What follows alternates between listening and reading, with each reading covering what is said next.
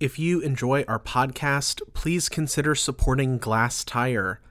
All of the money we raise, since we are a nonprofit, goes right back into our coverage of Texas's art and artists. Our coverage is supported thanks to readers and listeners like you.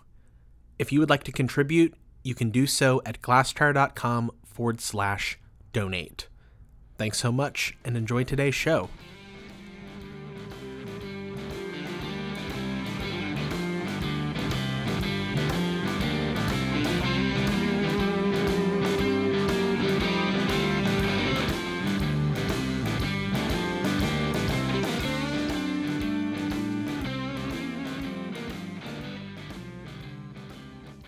Hello and welcome to Art Dirt, the Glass Tire podcast where we talk about topical art topics.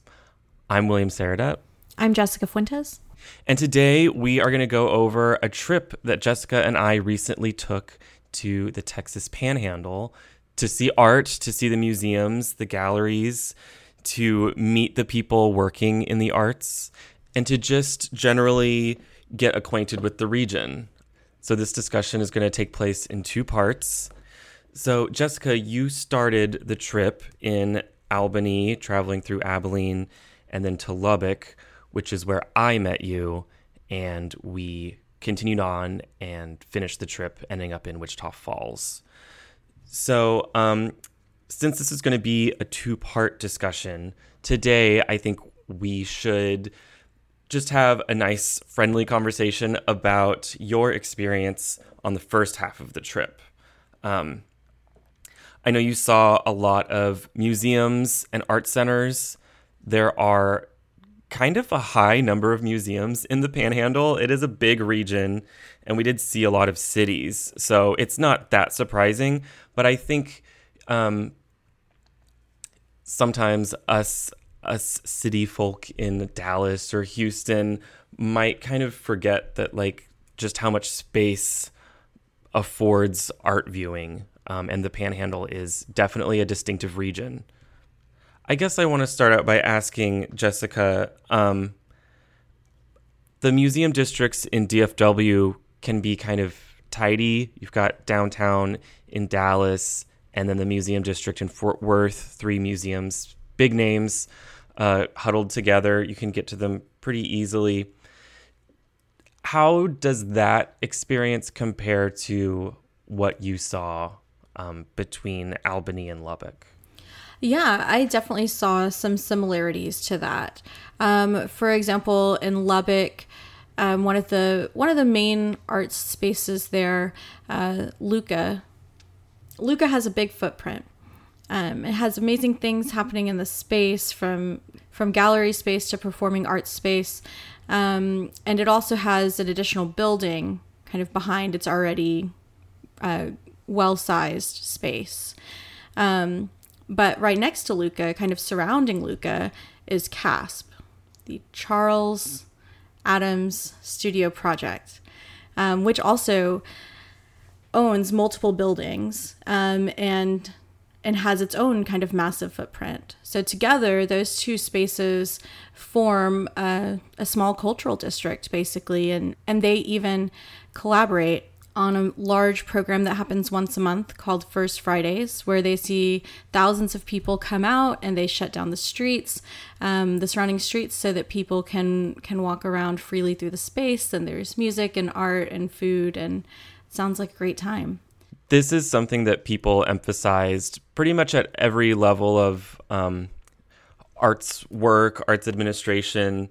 So I'm saying, like, front of house people, artists themselves, curators, everyone kind of said that we got to go to First Friday. And we didn't travel on the first weekend of the month, so we're going to go back and check that out. I think that's interesting to point out. It's such a no-brainer for a community or an area or a region to have like a centrally focused walkable event that's scheduled regularly. The Blue Star Arts Complex in San Antonio also does this. And then they have a second weekend event at a different location, the Dock Space Annex, also in San Antonio. And I mean, it sounds like a no-brainer, but in DFW, I feel like we don't quite have that. And it was interesting to hear people kind of rhapsodize about how everything goes down on the first weekend of the month, and you got to go check it out. Yeah, I thought that was interesting. Throughout the Panhandle, everyone kind of spoke about First Fridays happening in Lubbock and how it was a major draw. I do think that in Dallas, the Dallas Museum of Art has historically done late nights on the third Friday of the month, and some of those turn into block parties where the Nasher also joins in, and the Crow Collection in the past. And in Fort Worth, we have 2 gallery nights, one in the fall and one in the spring, where all the galleries are open at the same times. And while that's not all geographically centered, it does kind of get arts people all out on the same evening, hopping around to a bunch of different places. And another thing to mention is in Abilene, I did make it out to their event, which is Second Thursdays. This event takes place at the Center for Contemporary Arts in Abilene, which is right down the street from the Grace Museum. And while when I was there, it was all held inside the center, typically it's an event that kind of sprawls down the street with booths of artisans, crafters, creatives who are making and selling items. And it seems like a big creative community gathering. As I mentioned, typically it would happen kind of all throughout the street, but on the day that I was there, it actually rained, which was a surprise in this triple-digit Texas heat. But so because of the rain, they moved everything inside. So it was a little bit of a different experience for me, but I would be excited to go back and see it again. I actually recently saw like an Instagram reel or a story or a live video from the Contemporary Art Center Abilene, where they were just sending out a PSA that like people think that they stop doing outdoor events in July, August. And they said, no, we still do them. So this is your notice. We're still doing it. I think they were just saying they might bring it inside, for the heat, for the rain, whatever the case may be.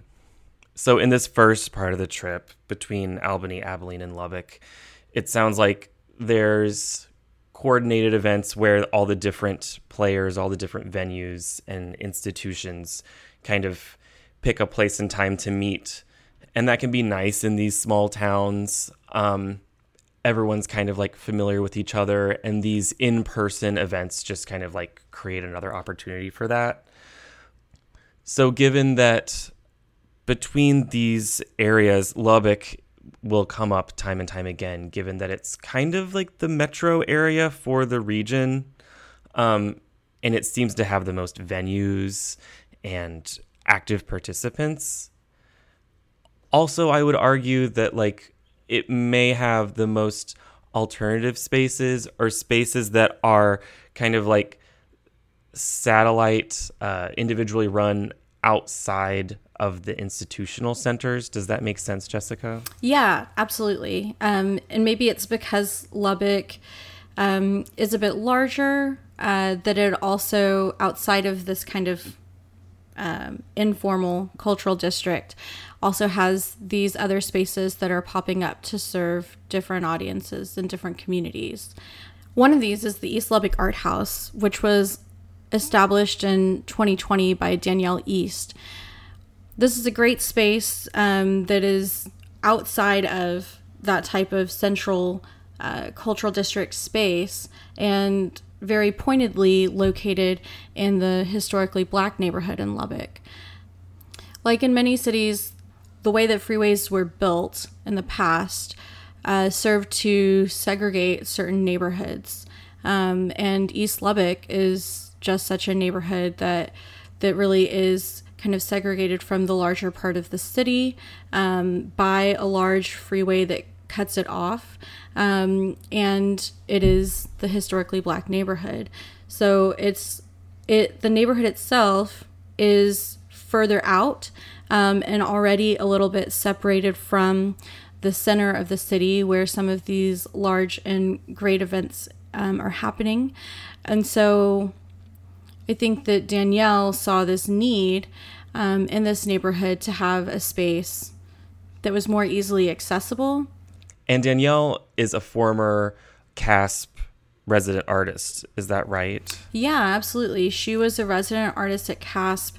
I think that her time there really kind of opened her eyes to the resources that are available, and the kinds of opportunities that are available through programs or through organizations like CASP and LUCA, and really sparked in her the desire to bring some of those ideas, resources, and ways of working back to the East Lubbock neighborhood.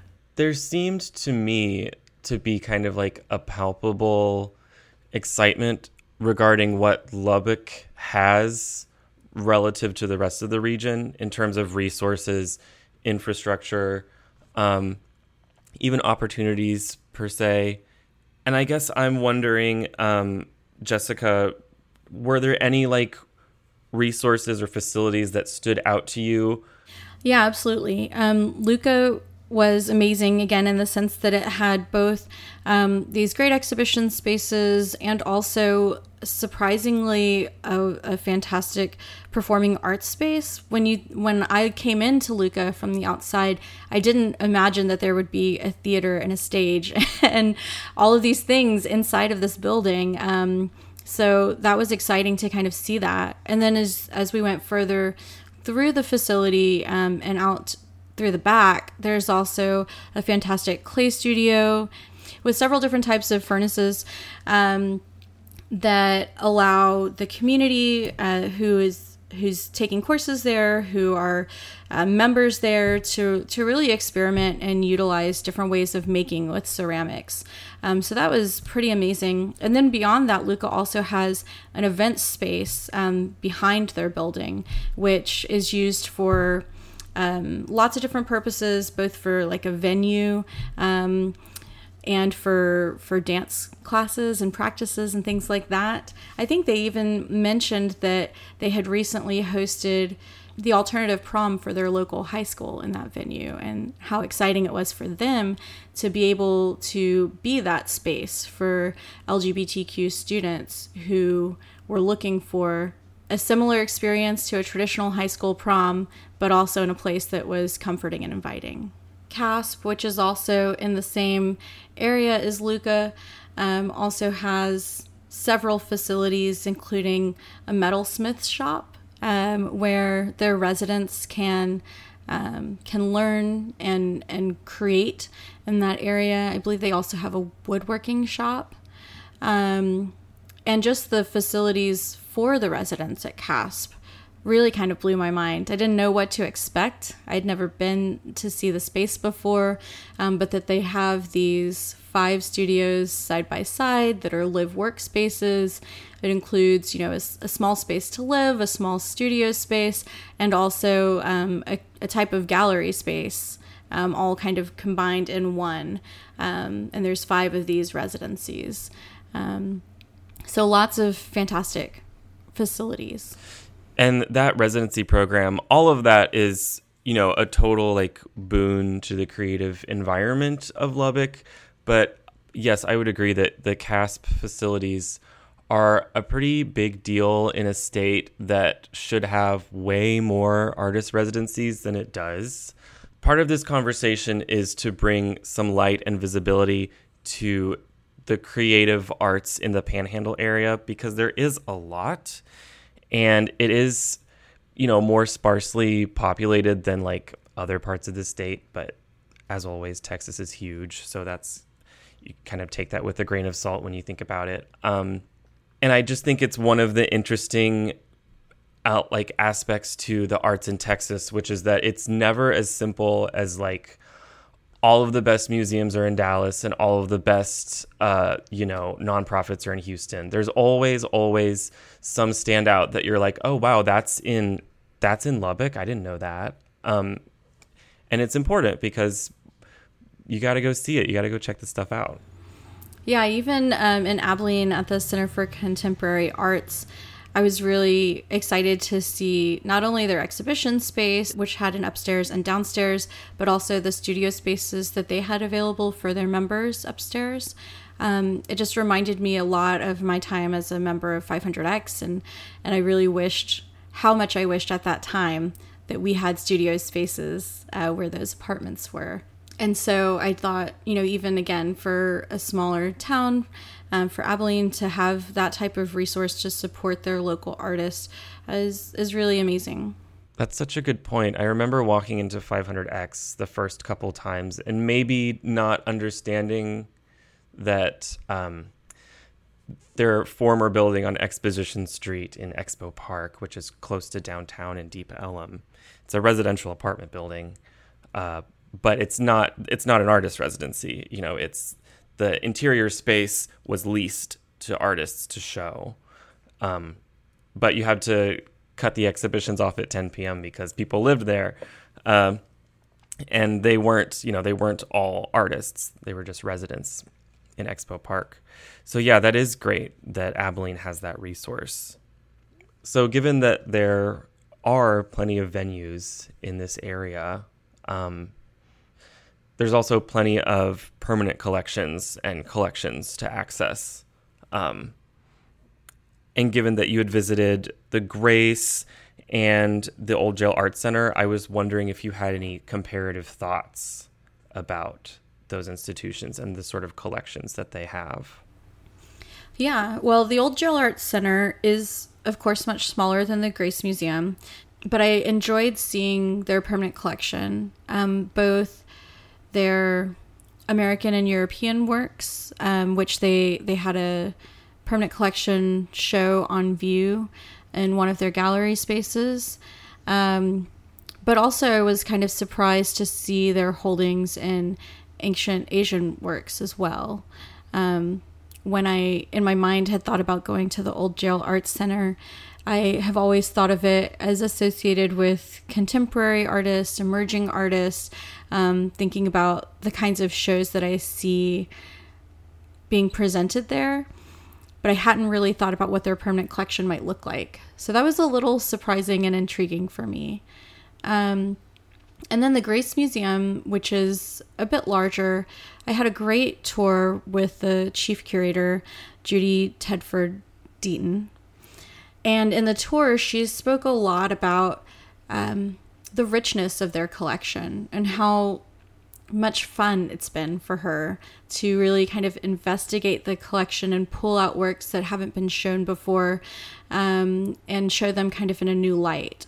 For example, right now, some of the pieces that are up in a permanent collection show are 6 prints by Ed Ruscha, and they're works that I had never seen before or heard of, but they're these beautiful text prints where the artist uses materials like ketchup and mustard and toothpaste to print. And so some of the prints, because the materials used to print them were not archival, some of the prints are fading or faded, and some of them are still pretty vibrant. But it was interesting to kind of see those displayed on the wall and to hear a little bit more about them. And to think about, again, this gem, the Grace Museum in Abilene, having this collection that I maybe wouldn't have thought about associated with them. We got to see several art museum vaults on this trip, and that's just such a fun experience. I feel like at some of these museums, not all of which are like necessarily I would categorize as small, or even modest necessarily. Some of the institutions we visited are, pretty big. They've got good floor space, several galleries. It was really nice to talk to the curatorial staff at these museums and hear the stories, the narratives, the curatorial programming that they were mulling over in their collections to present to the public, to connect what is significant about this place to fine art. And I agree, Jessica, about Old Jail Art Center. For as long as I can remember, I've always thought of them as kind of like the Halcyon Gallery showing 3 exhibitions by living regional artists, every season.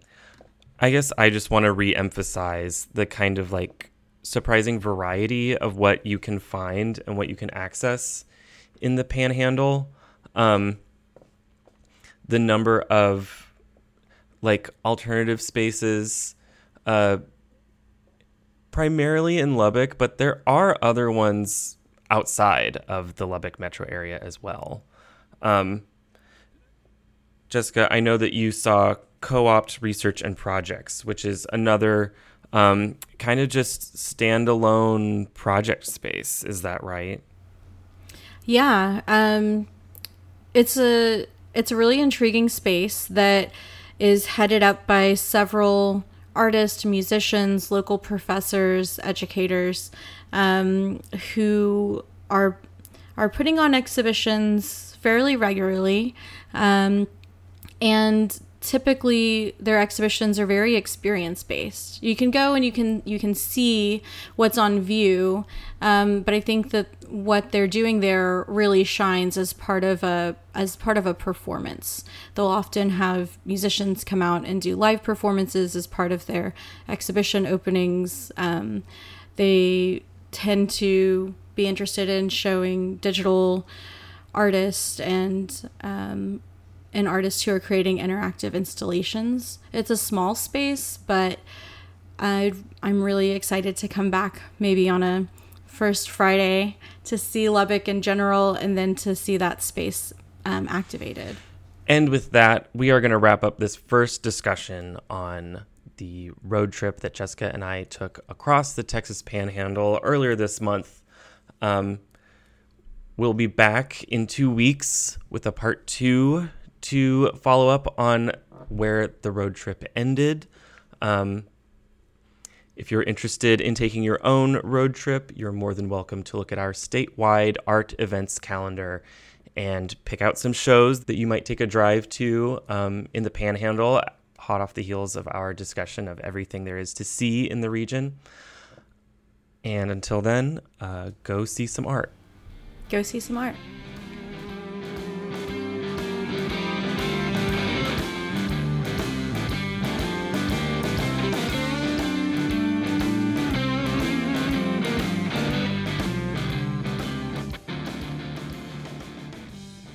This podcast was recorded by Glass Tire and edited by William Saradet.